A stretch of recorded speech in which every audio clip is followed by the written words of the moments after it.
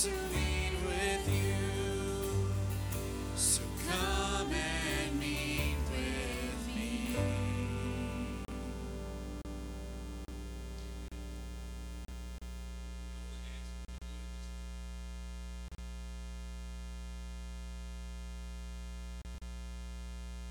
Well, you notice that the stage looks a little differently today than it usually does. If you hadn't noticed that, the stage looks a little differently today than it usually does. That's because last night and tonight our children have been are going to be presenting a musical, or have presented a musical. And so anyway, if you came last night, you know you want to come back tonight. And if you didn't come last night, you know you want to come back tonight. I promise you that you will receive a blessing. The children have worked so hard on this, and all the hours that have gone into this. It's fantastic. It's the greatest children musical you've ever seen. And so just come on back, and God will be glorified in that. If you are a guest this morning, we especially welcome you. You'll find in your bulletin a little portion you can tear out and put your information. We can know who you are and how we can minister to you. But right now, I want to do something that we hadn't done in a long time. I don't want to stand up and greet each other. That's what we usually do at this time. But if you will remember, a couple of weeks ago, I told you that we're going to focus on one person, and we're going to pray for that person, someone who's unchurched, someone who's not a believer, and we're going to pray for them for 2 weeks. And I hope you've been praying for this person for 2 weeks. I hope you've been praying for them every day. I want you right now, a little bit of accountability. I want you to look at a neighbor and just tell them, hey, I've been praying for, and just tell them who you've been praying for. So that shouldn't take too long. You've got about 6 seconds to do that. Ready? Go.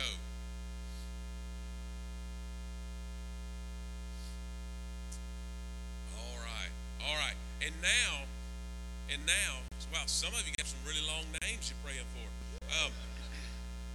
But now I want to take just a few minutes, because this is what we're going to do. We're going to take a few minutes to pray. The next step in this over the next couple of weeks is that you find a way to serve that person. I heard from some of you, and somebody said, "Hey, I know this person has pets. They have animals. I'm just taking some food for their animals." Hey, that's great. It could be anything. So you think through over the next couple of weeks how you're going to serve this person, and continue to pray. Continue to pray for them, and then in a couple of weeks I'll be up here again, and we'll talk about how to share your faith. But right now we're going to take just a minute or two to pray. You pray for your one, and pray for the person that you just heard about. But spend some time in prayer, and I'll close us out in prayer. Okay? Let's pray.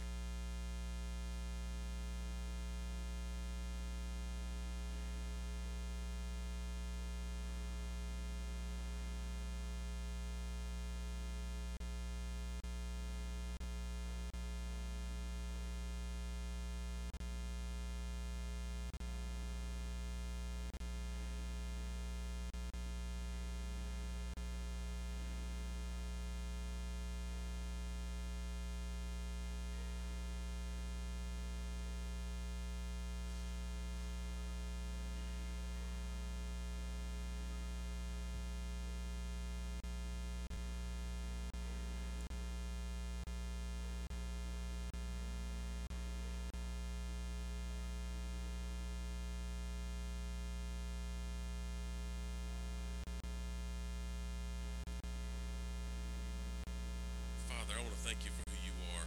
Thank you for your son, Jesus Christ. Lord, there's been many folks that have been lifted up in prayer this morning. I pray that you give us an opportunity to serve them, that you begin to prepare their hearts, prepare our hearts to share the good news, the gospel of Jesus Christ. Father, you go before us. We are just willing vessels, but it's the Spirit that moves. And I pray for salvation. I pray for people who are far from you will be drawn to you as we lift them up in prayer. And so, Lord, may you be honored and glorified. Give us the courage to speak when it's time to speak. Give us the wisdom to know what to say, and to know what to maybe to refrain from saying. But Father, may you be honored. May you be glorified. Move in the life of our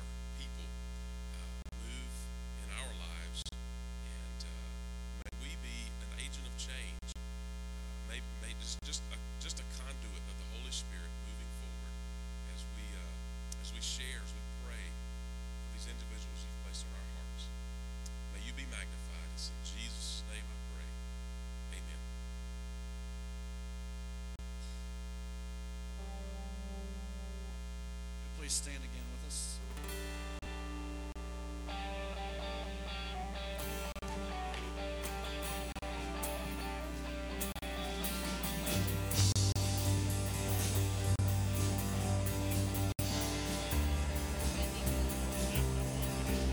Great is your faithfulness, O God. You wrestle with the sinner's heart. You lead us by still waters and to mercy, and nothing can keep us apart. So remember your people, remember your children, remember your promise, oh God. Your grace is enough. Your grace is enough. Your grace is enough for me. Great is your love and justice, God. You use the weak to lead the strong. You lead us in the song of your salvation, and all your people sing along. So remember your people, remember your children, remember your promise, oh God. Your grace is enough. Your grace is enough. Your grace is enough for me. Yeah, your grace is enough. Your grace is enough. Your grace is enough for me. So remember your people, remember your children, remember your promise, oh God. Your grace is enough. Your grace is enough. Your grace is enough for me. Your grace is enough.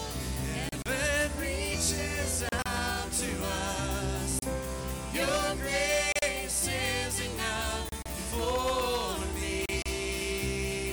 God, I sing your grace is enough. And I'm covered in your love. Your grace is enough for me. For me. Who will be honest and say you need God's grace in your life today? It's encouraging to be reminded to remind ourselves through the song, just like we heard about in the Sunday school lesson this morning, that songs remind us of God's faithfulness. They remind us of God. His love is there for us, and His grace is truly enough for us. So let's continue to sing.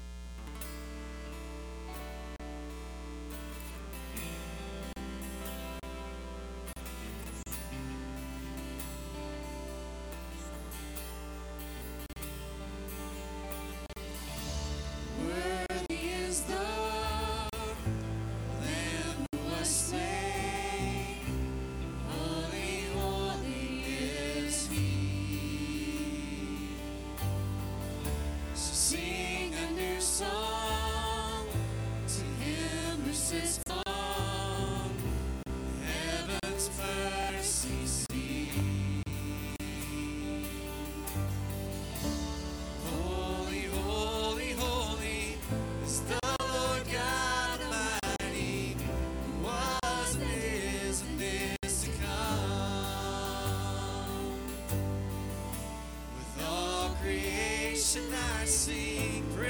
to the King of Kings. You are my everything, and I will adore you.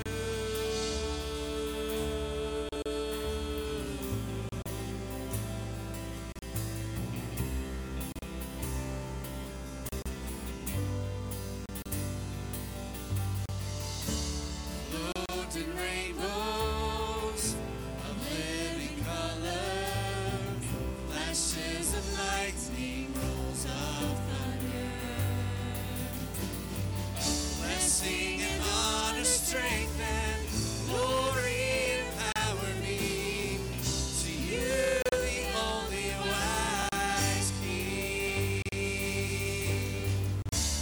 Holy, holy, holy is the Lord God Almighty.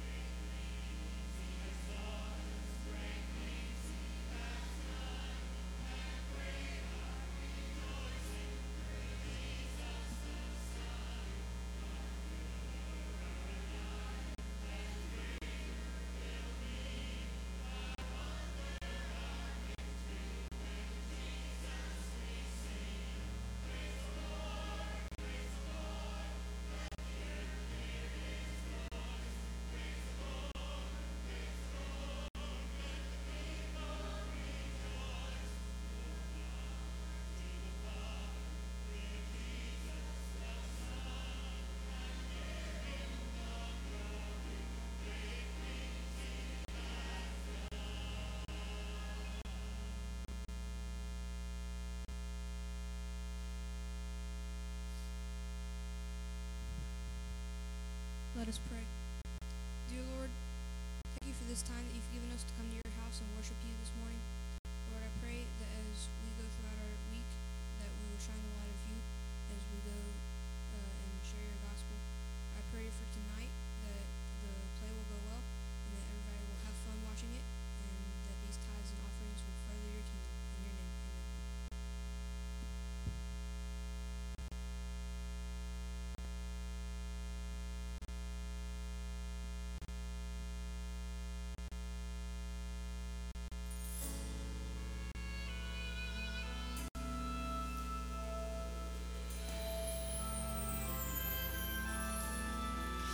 Why would a king decide to leave his throne in heaven?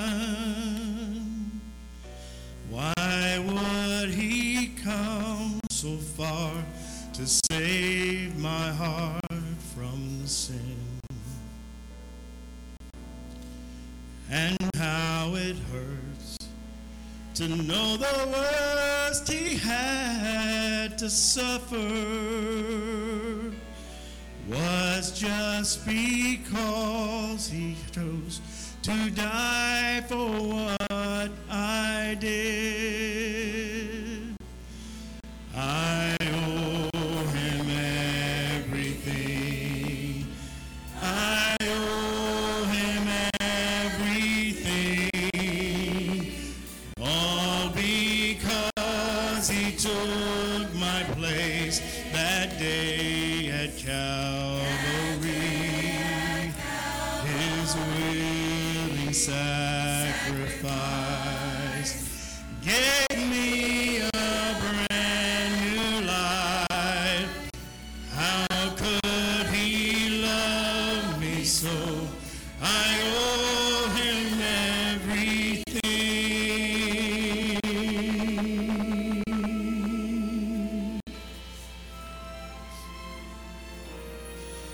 He gives me grace in spite of ways I'm still ungrateful.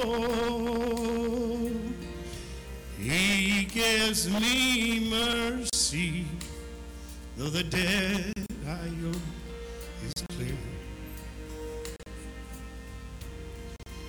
And day by day, I find that ways he still is faithful. I'll say it now and then, the next 10,000 years. I owe him everything. I owe him everything. All because he took my place that day at Calvary. His willing sacrifice gave me a brand new life. How could he love me so? I owe him everything.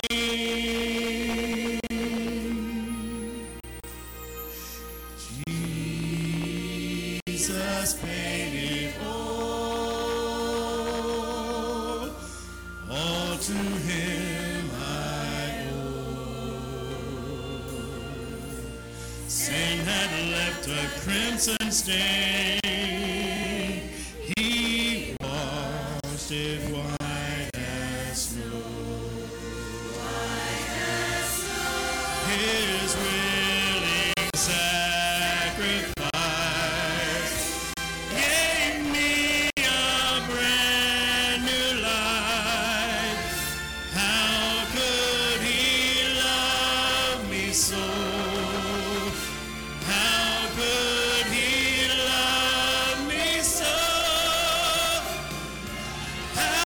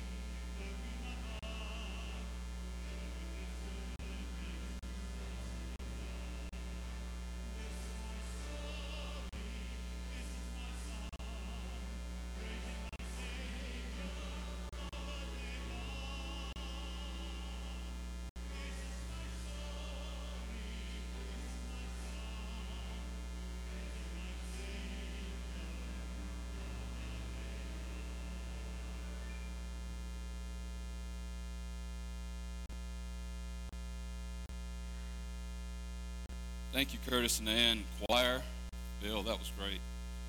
Praise band.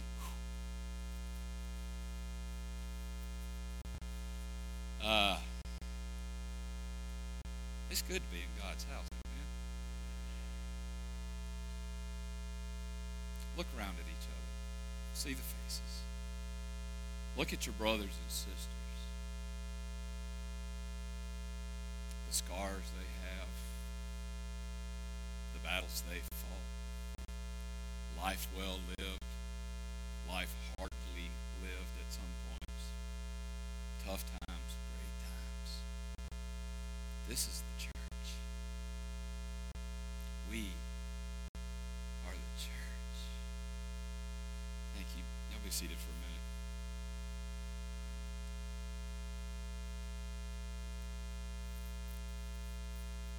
minute. We're going to continue today in Revelation, and we're going to pick up where I'm a little more familiar. Let me move that back a little bit.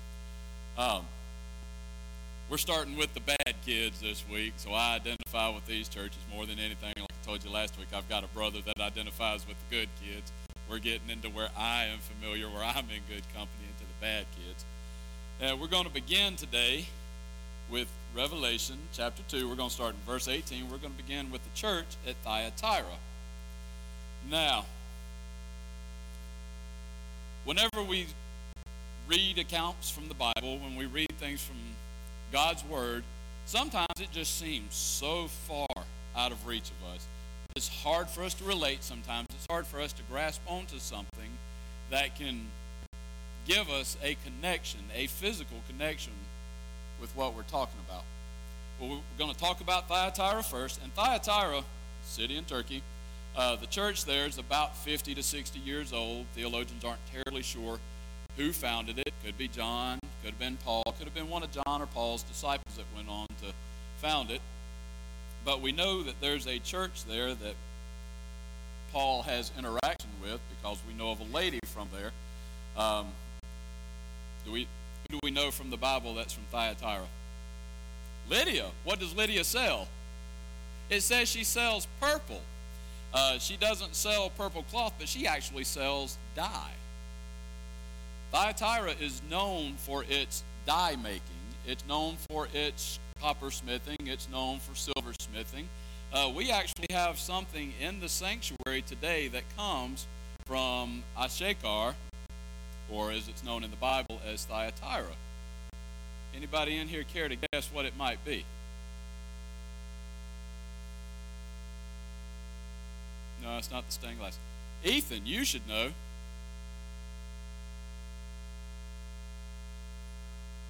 Come here. You are so close. What's the name on this? Zildjian. The house of Zildjian is from Thyatira. What's the symbol made of? It's made of brass. Thank you. What's brass made out of? What two elements? Copper and zinc. And different ratios give you different types of brass. This is one of the oldest companies in the world. Their factory is about 3 miles outside of city limits of what we know to be Thyatira. These symbols from the house of Zildjian were made in Thyatira. The guilds that work metallurgy are ancient. They are thousands of years old. The brotherhoods that do metallurgy, that do dye making. Lydia is actually a member of the dye making guild, and they hold a lot of power. Thyatira is a center of commerce. Now, this happens to be Christ's longest letter. So, buckle up. But they are, this whole region, we'll be talking about Sardis momentarily. Sardis is very similar, except they're known for their jewelry. Over here in Sardis, they make jewelry. Here in Thyatira, we dye cloth. We're textiles. It's kind of like the Pigeon Forge, Gatlinburg, Chattanooga, Dalton area of the Middle East. They're known for textiles. They're known for crafts. They're known for skilled labor. And in these skilled labors, they form guilds what do we call them today? Unions. So, and do unions exert a lot of power politically? Yes. It's no different 2,000 years ago. The same thing's happening there. But this side of the sanctuary, if you would, please stand for the reading of God's Word. Revelation chapter 2, starting in verse 18. And unto the angel of the church in Thyatira write, These things saith the Son of God, who hath his eyes like unto a flame of fire, and his feet are like fine brass. I know thy works, and charity, and service, and faith, and thy patience, and thy works. He already said that.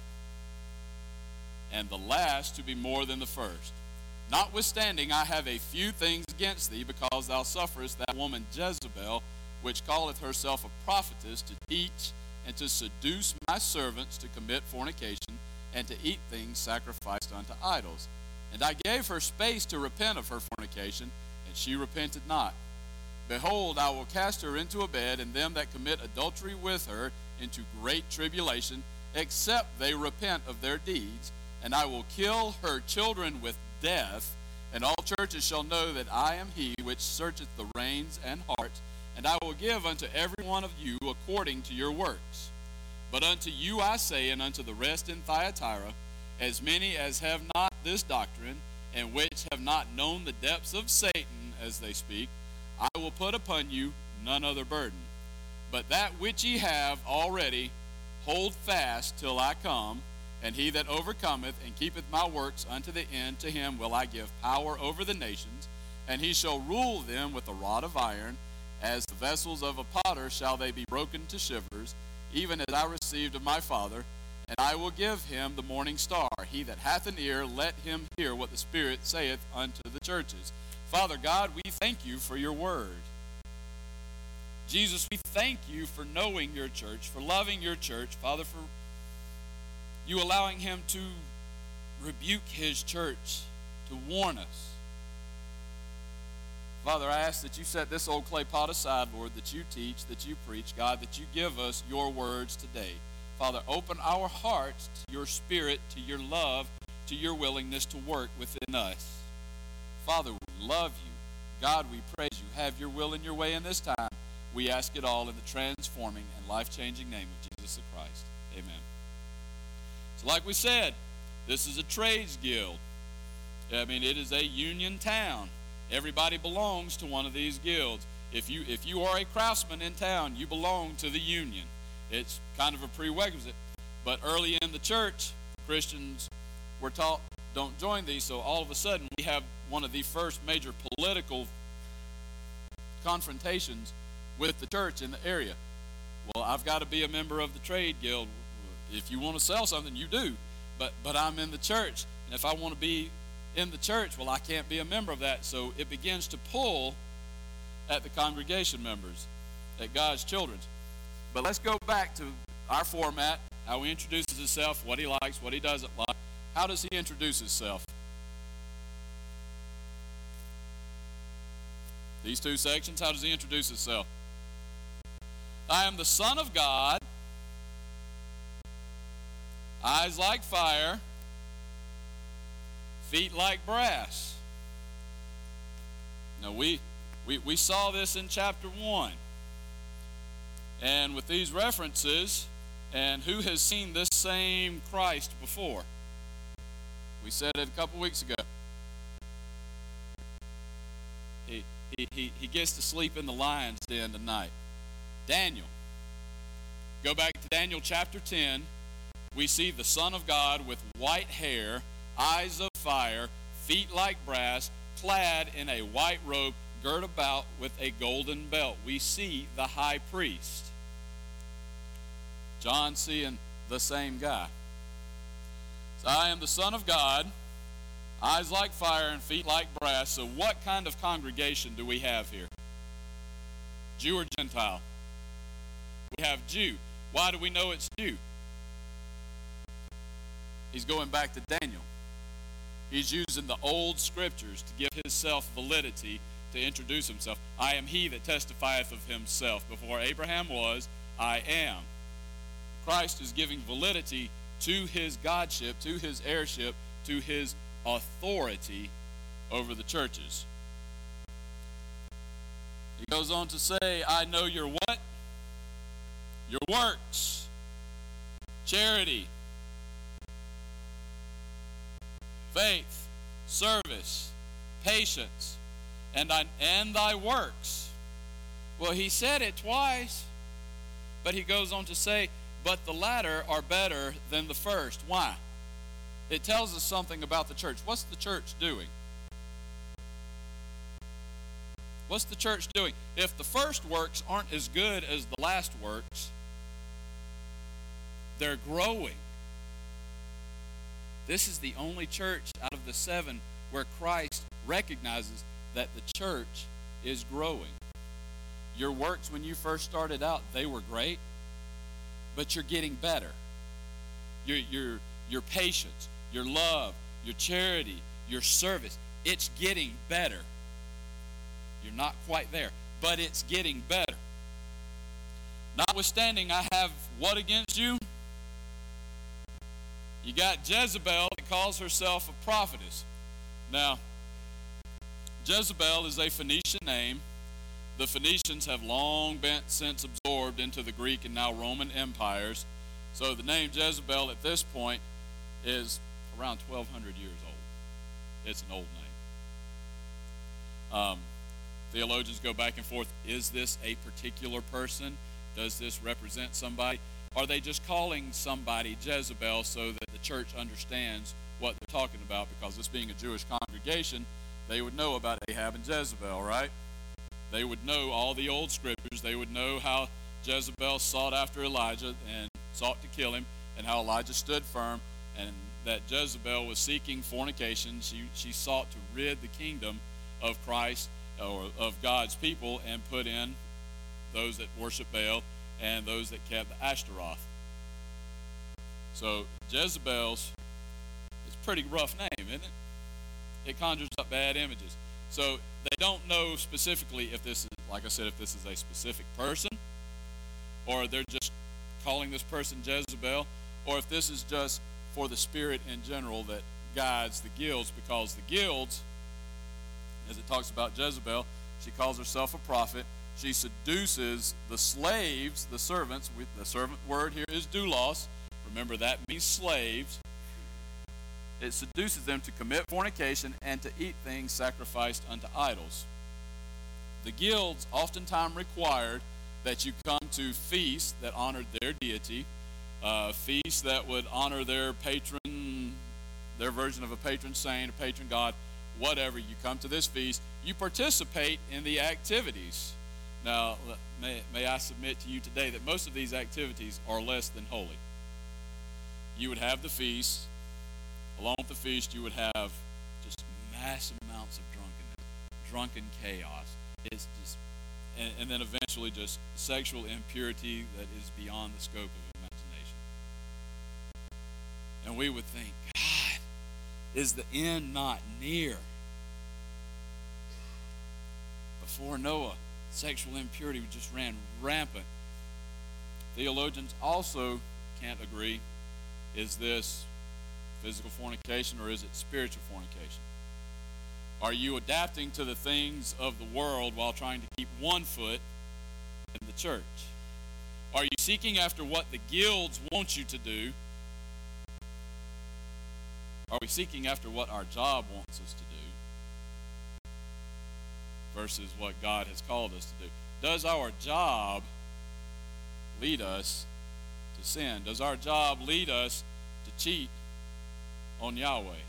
Is it taking us from the church, from the things of the church? Now, there are legitimate careers that you work on Sunday. Our first responders, God bless you. God bless you each and every day. Medical people, God bless you each and every day. You get pulled away. But those aren't careers that we're talking about. We're talking about the careers where you have to wear certain types of clothing. Careers where you have to believe a certain way. Careers where you have to speak certain things. Does your career call you out of the church?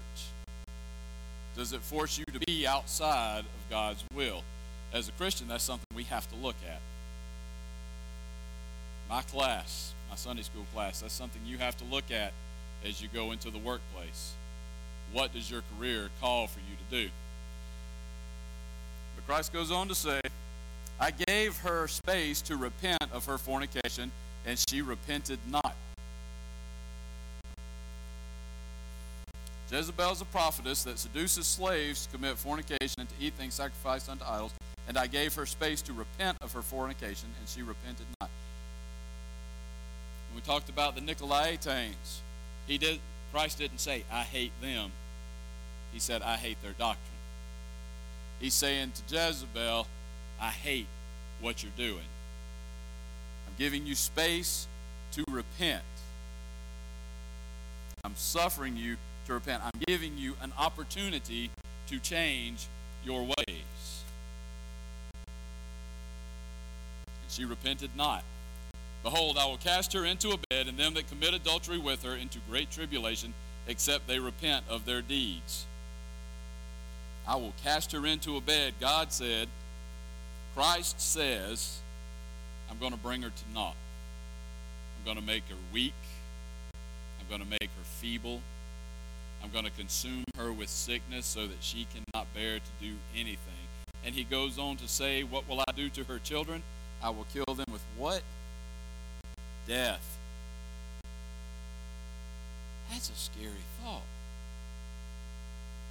If we look back up here at verse 11, he that hath an ear, let him hear what the Spirit saith unto the churches. He that overcomes shall not be hurt of the second death. It's the same reference. I'm going to kill them with death. Now there's a difference between a mom whose kids have absolutely got on her last nerve, tap danced, run around, stomped on it, and she's like, I'm going to kill you! And as a child, being a bad child, you're like, no, you're not. You're going to yell and scream. You might spank a little to the left, Mom. Oh, that's the spot right there. And you think, nah, she's not going to kill me. But then the silent dad, I'm about to kill you. Yes, sir. This is quite literal death. This isn't the expression, I'm going to kill you. This is, I'm going to kill you with death. You will die. I'm going to take away from you life from the hereafter. You're going to enter into the devil's punishment. You're going to enter into Satan's hell. You will be hurt in the second death.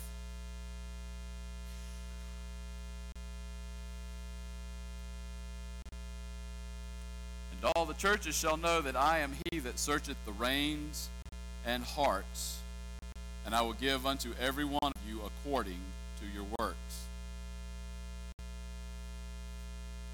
This is another direct reference back to Isaiah. Isaiah 11, verse 3. And shall make him of quick understanding in the fear of the Lord, and he shall not judge after the sight of his eyes, neither reprove after the hearing of his ears. We talked about that before. The reins and the heart. And the reins here are not the reins that we think of for a horse. They're not the things that you hang on to and you gallop, but they are the things that steer man. He searches the heart. Okay, man, she's got a good heart. Man, he's got just a big, great heart. Man, God bless him. And he may be doing it the whole time. Look at me. I'm giving to the poor. My heart's so big. Man, you got a great heart. Look at how much you gave. But what steers that man? What reigns? The word reigns here actually means the innermost parts. For a literal translation, it means kidneys. But in the figurative sense, it means the very core of a man, the very inside that drives a man where no man sees, where no man hears, but God searches those things. God searches the reins. Why are you doing what you're doing? And for him to say, I know your first works to be less than your last, that your last works are so much better. God's searching the reins of this church. He's searching their hearts. He knows that there are people that are growing. They are seeking God day after day. They are absorbed in the Word. They have the biblical what that we talked about last week. Biblical what? Literacy. Very good. To know their Word. They're knowing their Word. They're seeking their Word. They're testing people to see if they're Jews or not. That if are they of the synagogue of Satan, or are they seeking after God? God searches that inner man. He judges not off of what he sees, not off of what he hears like man does. He judges off what he knows. And I shall give unto every man according to his works. But unto you I say, and unto the rest in Thyatira, as many as have not this doctrine, and which have not known the depths of Satan as they speak, I will put upon you none other burden. He's speaking to those folks. But you have those in Thyatira, they've not known the depths of Satan. They haven't sunk to this level of depravity. They have walked in the world and not gotten stained. They have walked in robes of white and have not gotten dirty. They are seeking after me. They're following after me. Their heart is close to me, and they've not gotten dirty. They haven't gotten bogged down in the sin of this world. Church, are we clean? Church, are we clean? Or are we getting bogged down? Are we getting stains on our robes? Are we dragging it through the mud at the workplace? Maybe your workplace doesn't require that you step away from God, but you choose to step away from God in that. Are you dragging your robe? Are you getting nasty? Are you the one picking up dirt, rubbing it on there, handling dirt, and getting nasty, wiping your hands off? I will put upon you none other burden. He says, you know what? It's bad where you are already. But you're growing. You're doing the right things. I'm not going to add anything to it. You keep growing. Until the day that I come, you keep searching out. You keep looking for me. You keep following after me. You keep reading.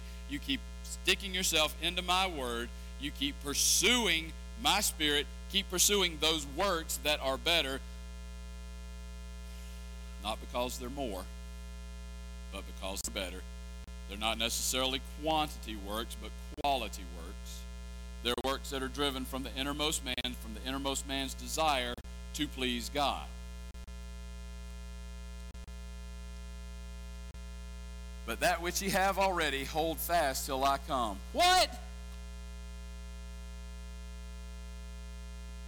But God, it's just a little bit. I know. Hold fast to it.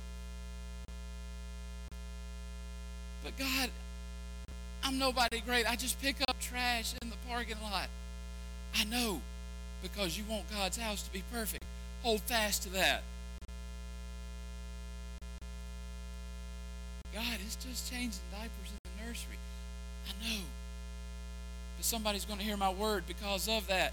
Hold fast to that. God, it's just making spaghetti. I know. Hold fast to that. Do the work because you want to see God glorified. You want to see God edified. You maintain that attitude until I come back. Well, when's that going to be? It doesn't matter. Keep doing it until I come. And he that overcometh and keepeth my works unto the end, to him will I give power over the nations. I'm going to make you a ruler.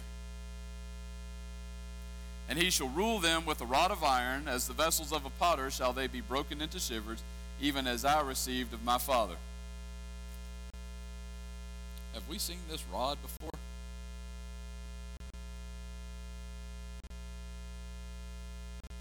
Have we seen this rod before? I'm very participatory if you haven't figured it out yet. Yes. Thy rod and thy staff, they comfort me. God, the staff has already been explained. Get out of the junk. Get out of the world. I'm pulling you up out of the ditch. I'm pulling you out of the disgustingness. I'm pulling you out of the cesspool of life. I've saved you with that. Now to him that overcomes, him that can be clean, here's the rod of iron. To what? To rule by. It does not change. It stays straight. It's powerful. And it says of the nations, they shall be broken like the vessels of a potter into shivers. Now, a potter has a very specific rod.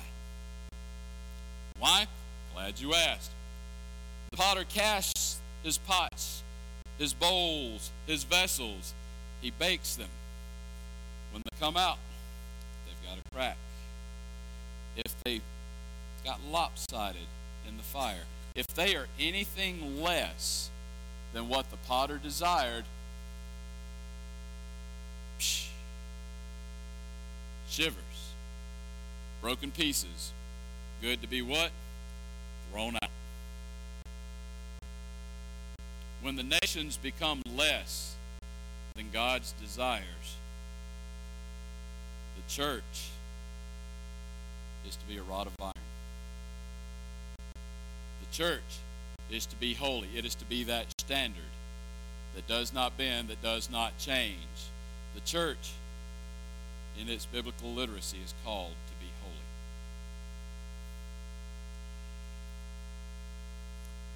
And I will give to him the morning star. He that hath an ear, let him hear what the Spirit saith unto the churches. How many folks have just enjoyed the sunshine the last week? You didn't have to put your floaties on to go out to the car. You didn't have to crank the bass boat to get to work the last few days. We were praying this morning. I'm sitting over there, and this big red orange ball just comes up, and it just shines its light into the window, and it warmed my shoulders, and even with my eyes closed, I could feel the brightness of it. You could see the brightness of it. Because you hold your eyes like this, and then you get to the sun, and it's like, ooh, squeeze, squeeze, squeeze, squeeze, and it's still so bright, even through your eyelids. I will give them the morning star. I will give them me. We've seen the morning star before. It's over here in Matthew. I think it's Matthew chapter 24, as I'm thinking about it.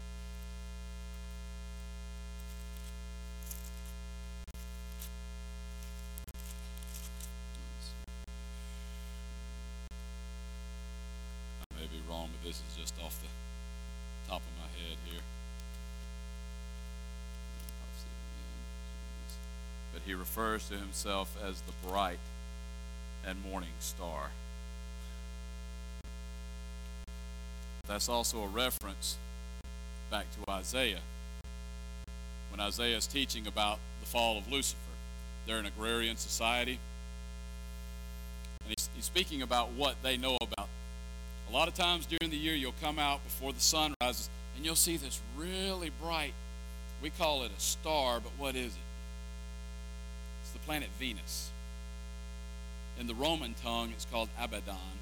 It means light bearer, Lucifer.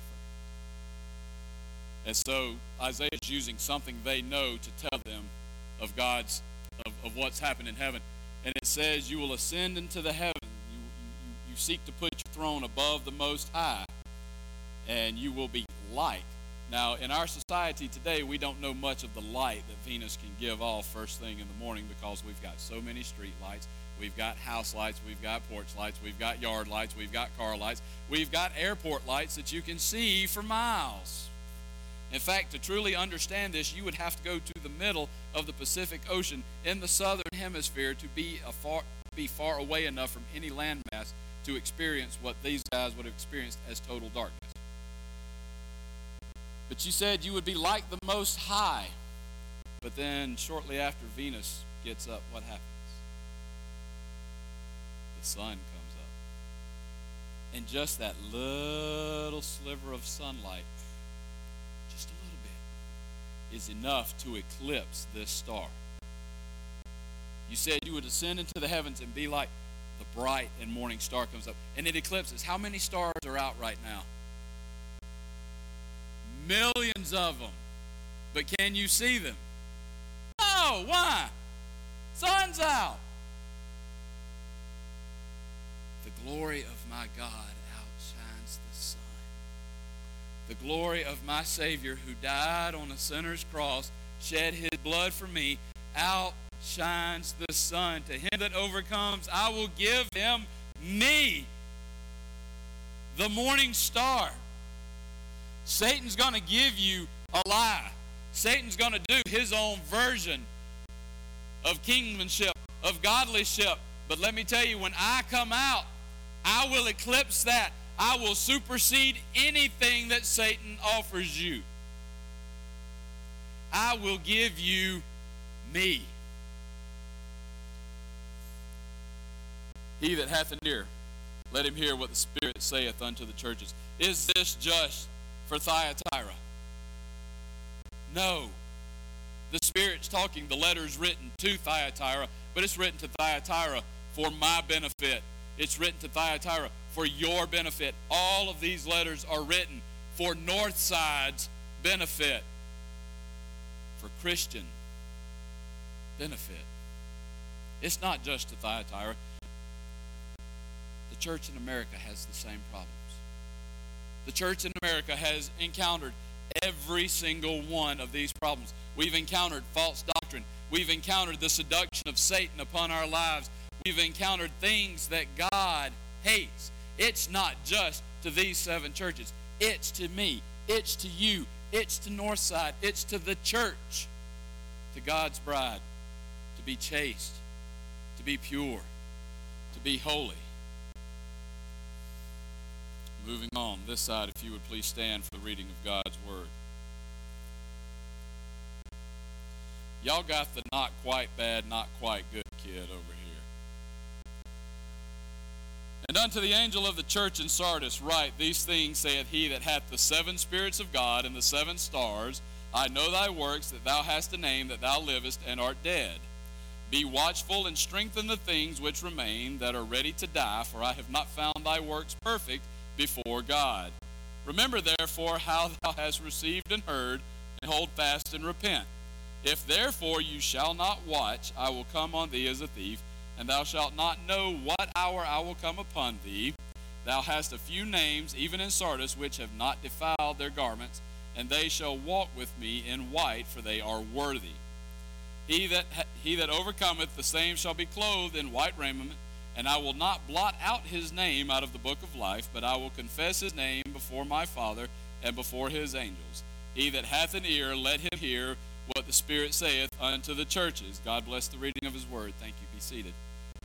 So how does Christ introduce himself here? How does he introduce himself? I have the 7 spirits. I have the 7 stars. Okay? So, knowing these 2 passages, what kind of congregation is it? Gentile or Jew?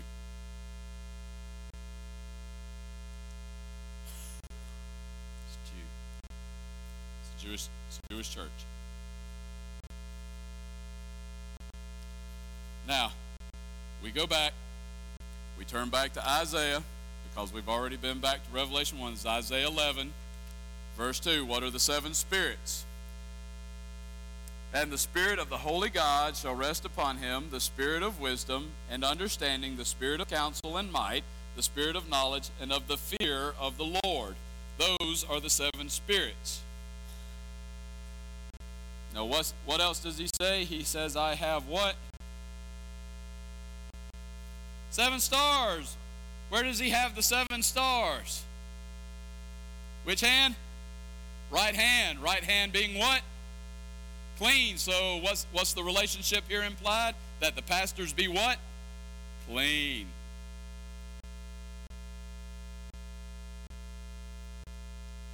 Everything's written for a reason.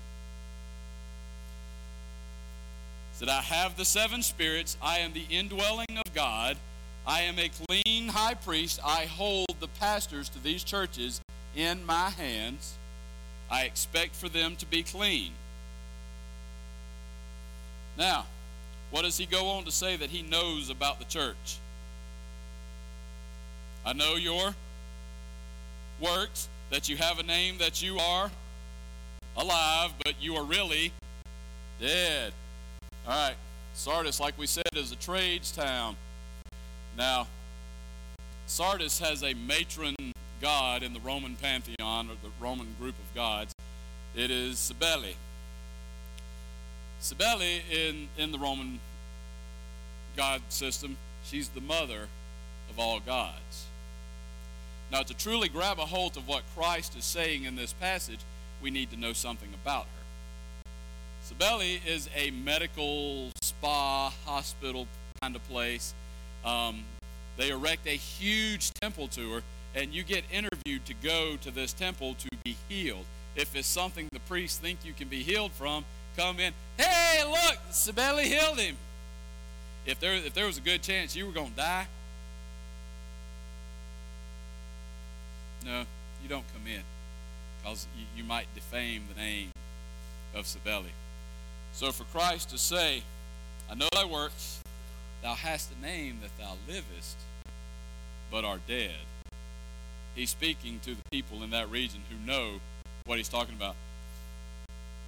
It's not just, hey, the church seems to have a good reputation, but he's speaking to the other deities that are worshipped in here, the bad doctrine, the false doctrine. You have a name that you are alive, but you're really dead. I know that Cybele thinks that she's got power over the body. I don't remember Cybele ever saying, hey, Lazarus, come forth.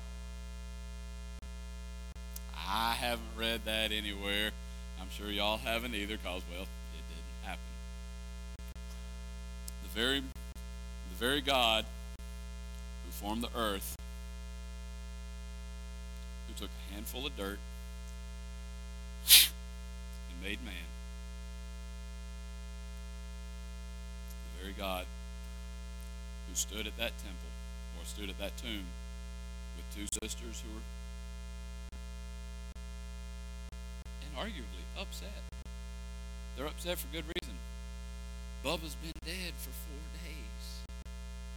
Think of the necrosis of the body that has happened so far. Think of a deer on the side of the road in August in Georgia. After 4 days, that sucker's ready to pop if it hadn't already. Lazarus has been dead 4 days. The very God that made man not only has power over the flesh, but has the power to reverse everything that's happened to Lazarus.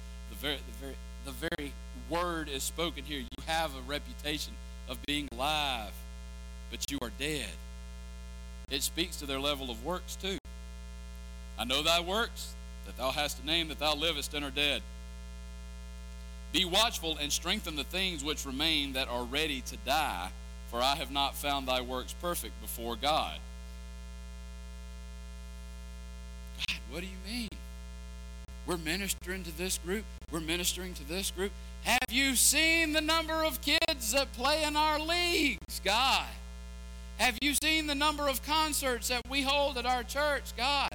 Have you seen our women's ministry, the hundreds or thousands of women that come? Our men's conferences, they pack out every time. God, have you not seen that? I know thy works. You have a reputation for living, but you're dead.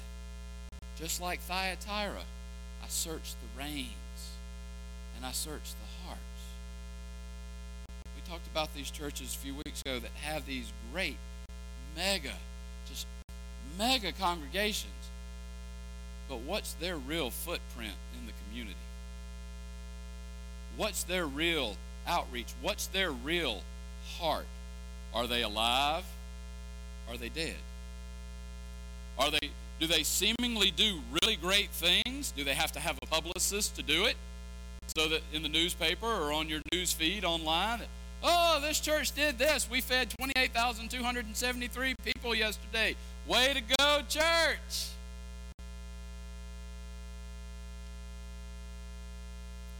Are their works, when tried by fire, are they gold and they last? Or are they hay and stubble when they burn up? You have a reputation for being alive, but you're dead. Be watchful and strengthen the things that remain that are ready to die, for I have not found thy works perfect before God. Works that are ready to die? Well, this program's not really accomplishing what we want it to as a church.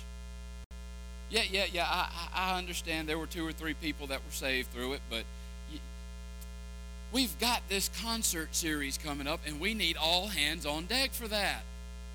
Okay, but it's just 2 or 3 souls. No, we've got concerts. We need all hands. When maybe this little bitty ministry that's saving souls, that's leading people to Christ, quality over quantity. A little bit of gold's worth way more than a lot of hay. A little bit of silver's worth more than all the stubble that's in the fire.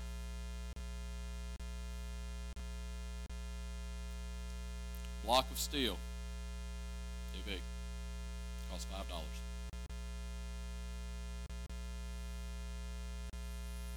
Make it into hinges or something. Yeah, you make it worth about $500 if you do the right kind of hinge. Make it into needles for sewing. A little block of steel is worth $3,000. Same block of steel. If you turn it into timing springs for a watch, a block of steel, $300,000.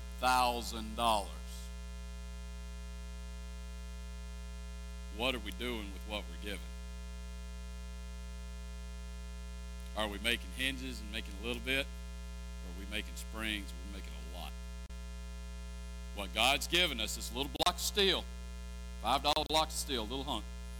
Make needles, make 3,000. Make hinges, a few $100. Make springs, we're making hundreds of thousands of dollars. What if we took that approach to disciple making, church? What if we took that approach to winning souls, church? What if we took that approach in our testimonies, church? What if we walked like that day in and day out, church? If we strengthen the things that were about to die, that we actually looked for the gold and the silver instead of the hay and the stubble. Remember, therefore, how thou hast received and heard, and hold fast and repent. Have we heard this before? Remember from where you've fallen. What's the next step? Repent. Third step is repeat if necessary. Remember where you fell from. Repent. Repeat. Remember falling. Repent from what caused you to fall. Repeat every time you fall. Get up. Dust yourself off. Seek God's forgiveness and keep plowing. Keep paving that road. Keep moving forward, church. If therefore thou shalt not watch, I will come on thee as a thief, and thou shalt not know what hour I will come upon thee. Back in Matthew, Jesus talks about this. He says, lo, I shall come as a thief in the night. For if a good man knows that the thief is coming, will he not make his house secure? But he doesn't know that he's coming, so the thief comes in and enters the house when the man is unaware. Watch. Be vigilant, or I will come as a thief. Well, God, how long are we going to have to watch? It doesn't matter. How long do we have to be vigilant? It doesn't matter. You just watch until I come. You be ready. You be ready to go now. You be ready to go 100 years from now. Church, be ready. Thou hast a few names, even in Sardis, which have not defiled their garments, and they shall walk with me in white, for they are worthy. He that overcometh, the same shall be clothed in white raiment, and I will not blot out his name out of the book of life, but I will confess his name before my Father and before his angels. I'm going to make him a priest. He that overcomes, I'm going to let you serve in the temple of my Father day and night. I'm going to give you a white robe. Over here in Revelation 7, it speaks to a crowd before the throne. And it says that no man can number the crowd for multitude, and they're all clad in white.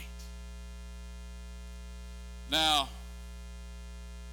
I don't know about you, but we got a lot of numbers. Do we not? We've got rational, we've got irrational, we've got whole, we've got fractions, we've got imaginary numbers, we've got constants, we've got Googles, we've got Googleplexes. It's not that we can't count the number of people. But over here in chapter 2:23, I am he which searcheth the reins and hearts. See, no man can number it, because no man knows.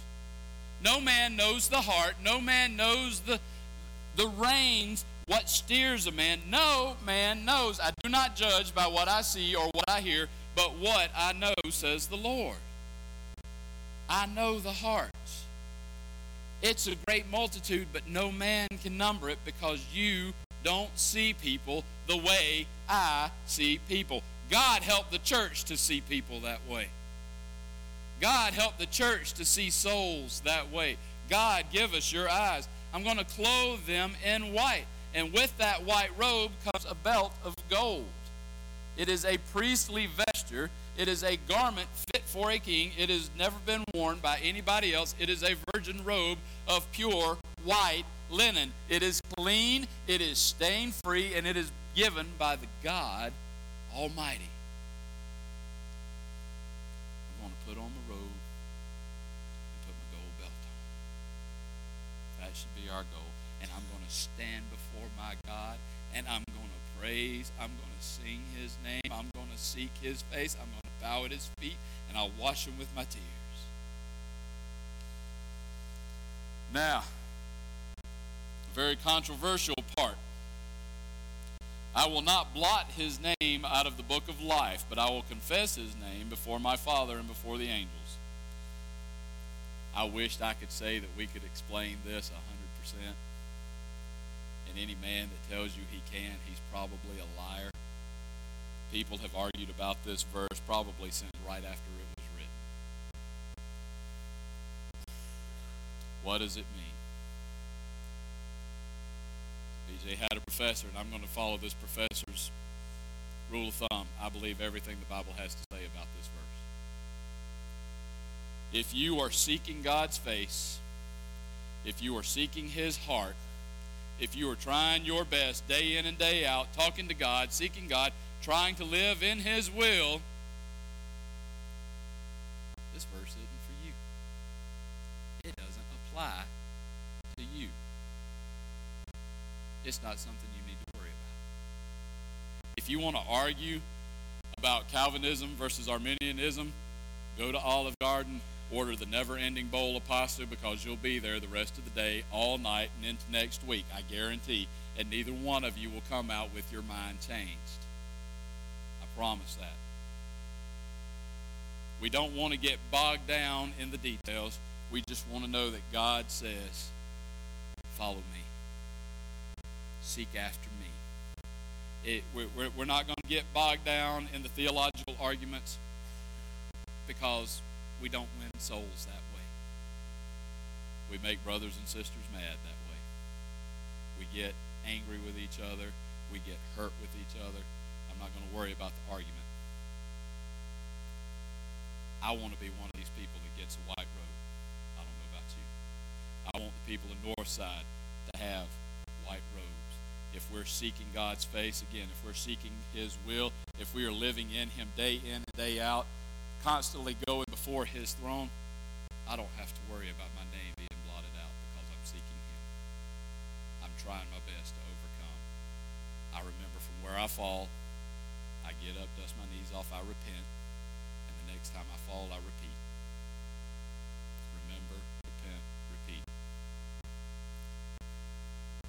He that has an ear, let him hear what the Spirit saith unto the churches.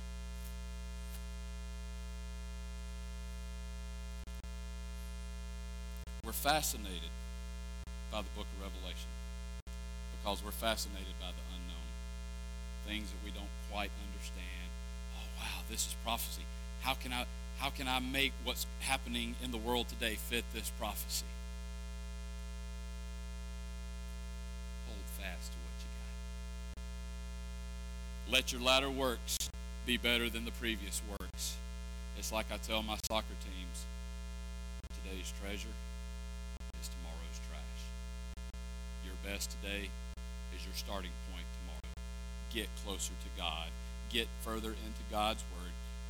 Drown yourself in the Holy Spirit. Seek God day after day after day after day with zeal. Do we get tired in the work? Yes. Don't get tired of the work. Have zeal. Seek after God. Hold fast to His robe. Hold fast to His hand. Yes, we stumble. Yes, we fall. Get up, repent, and go. Strengthen the things that remain. Put the dead things to the side. Father God, write your word on our hearts. Father, be who you are.